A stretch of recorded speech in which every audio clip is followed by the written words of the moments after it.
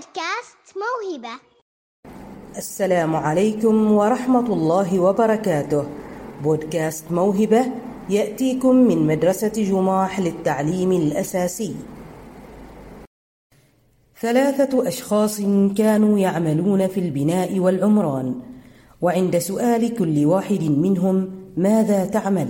أجاب الأول: أرتب الحجارة فوق بعضها البعض. وأجاب الثاني: أبني مسجدا. أما الثالث فقال: أبني بيتا من بيوت الله. هؤلاء ال3 كانوا يقومون بنفس العمل، لكن لاحظنا اختلاف أجوبتهم. فالأول ذكر الحقيقة، فهو ركز في تفاصيل العمل، وهو صف وترتيب الحجارة، حيث اعتقد أن لديه وظيفة مهمة وعليه تأديتها. الشخص الثاني رأى الصورة وأثرها أكبر قليلا من الشخص الأول، لذا فهو يقوم بمهمة وهي أوسع وأشمل من الوظيفة عندما قال: أبني مسجدا. أما الشخص الثالث فهو شخص صاحب رسالة، يعيش ويعمل برسالة، لقد رأى البعد الأكمل والأسمى لما يقوم به، ورأى أثرها على الأفراد والمجتمع، فهو يبني بيتا من بيوت الله.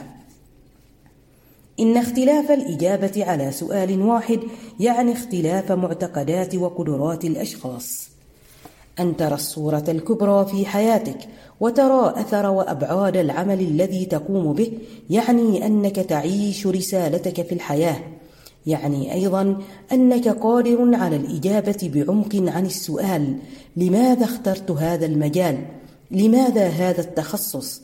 ولماذا مثلا اخترت هذه الموهبة؟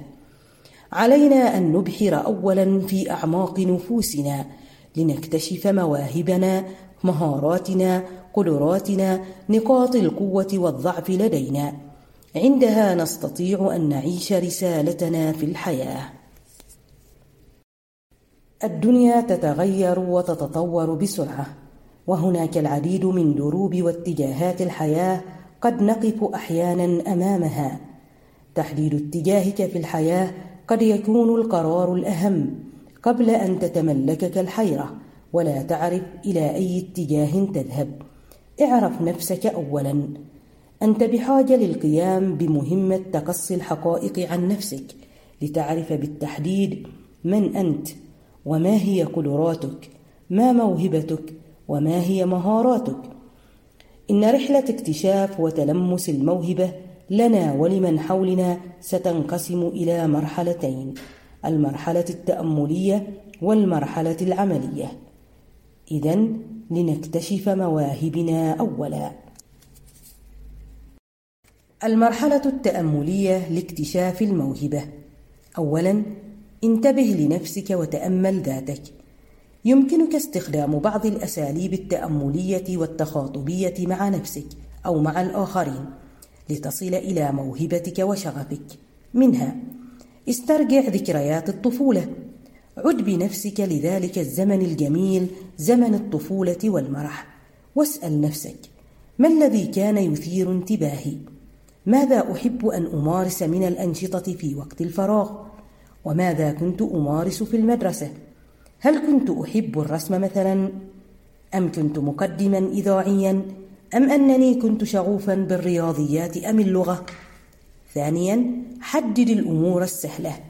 ما الأعمال التي كنت تؤديها بسهولة دون جهد أو انزعاج؟ سجل أجوبتك حول هذه التساؤلات لديك، حتما ستقودك لشغفك. ثم ثالثا، اتبع شغفك وإلهامك. إن إجابتك عن التساؤلات السابقة وتحديد ما كنت تمارسه سابقا قد يكون مفتاحا لمعرفة موهبتك غير المكتشفة لديك. هنا عليك اتباع شغفك وإلهامك، فهما المحركان للقدرات، فما يحفزك ويلهمك يقودك إلى ما تريد، يقودك نحو موهبتك. رابعا، استعن بأقربائك. إنك تقضي معظم حياتك مع أفراد أسرتك: الأب، الأم، الإخوة والأخوات، لذا فللأسرة دور مهم في اكتشاف الموهبة. اسأل أسرتك: ما الذي يميزني؟ إنهم مرآتك، ولا تتردد في سؤال معلمك أيضا، فقد يلاحظ ويرى ما لا ترى. هذا إن كنت في سن يمكنك من اكتشاف الموهبة. أما بالنسبة للأطفال فهنا سيأتي دور الأسرة الكبير في اكتشاف مواهبهم في سن مبكرة. للأسرة دور كبير في اكتشاف مواهب الأطفال في سن مبكرة، ويمكن ذلك من خلال التالي: أولاً، ملاحظة قدرات الطفل في التعلم. قد يلاحظ الوالدان ذاكرة الطفل وقدرته على تذكر الحقائق أفضل من غيره، أو لديه مقدرة في حفظ الشعر، أو أنه يتذكر المعلومات من الكتب أو البرامج التلفزيونية، كما قد يلاحظون أيضا قدراته الحسابية. ثانيا، مراجعة نمو الطفل. فعلى الوالدين مراجعة نمو الطفل المبكر من حيث كونه مثلا استطاع النطق وتكوين جمل قبل أقرانه.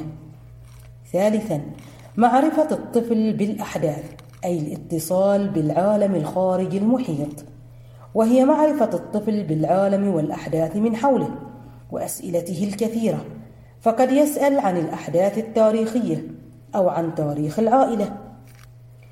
عادة ما يكون الموهوب محبا للاستطلاع ولديه الفضول لمعرفة الأشياء الجديدة، وهذا ينقلنا للنقطة الرابعة، وهي مهارات التواصل التي لديه، وذلك بكثرة السؤال والمشاركة في أحاديث الكبار والحصيلة اللغوية التي لديه.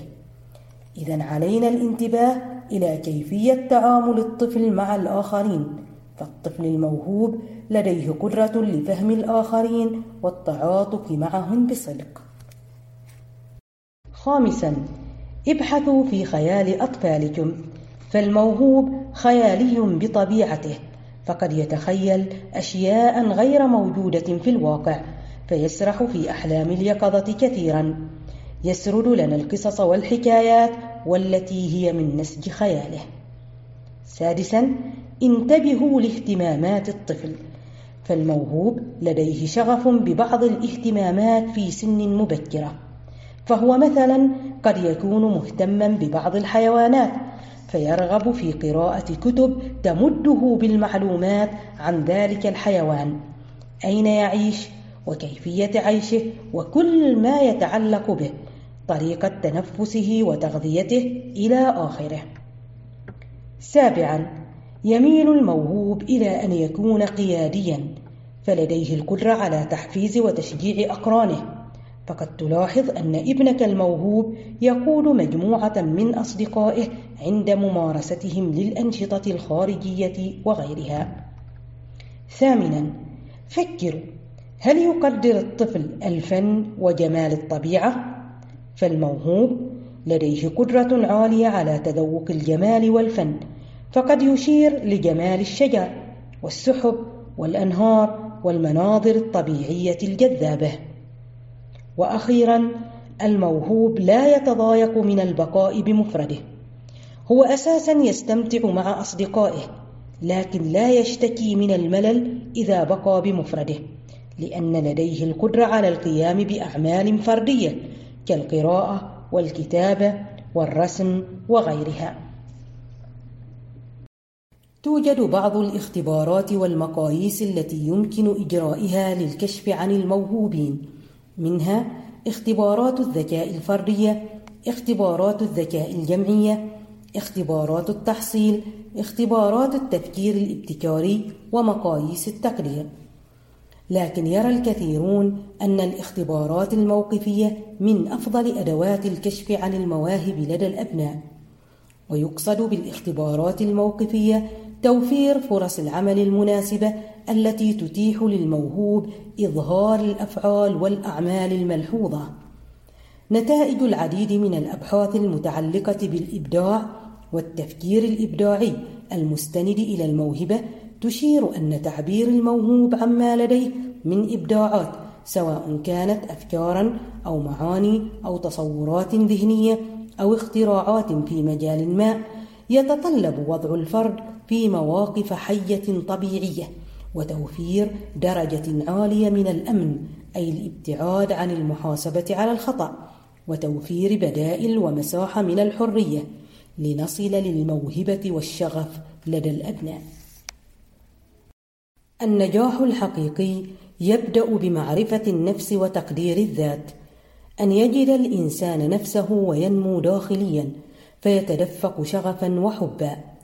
اعرف نفسك، ومن هنا يبدأ الإبداع، والذي هو وليد تفاعل وتواصل الذات الحقيقية للإنسان مع ما يقوم به من أفعال، كما قال سقراط، وكما وصفها إريك فروم بأن مهمة الإنسان الكبرى هي أن يلد نفسه. وقد قال عليه الصلاة والسلام: كل إنسان ميسر لما خلق له. فالإنسان ملكات وقدرات وإمكانيات، إن عرفها وعمل بها يسر للخير، وإن جهلها حرم التيسير.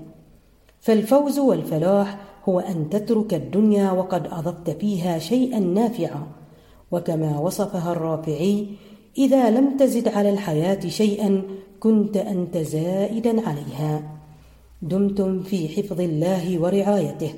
انتظرونا في الحلقة القادمة، المرحلة العملية للموهبة، أي كيف تنمي موهبتك.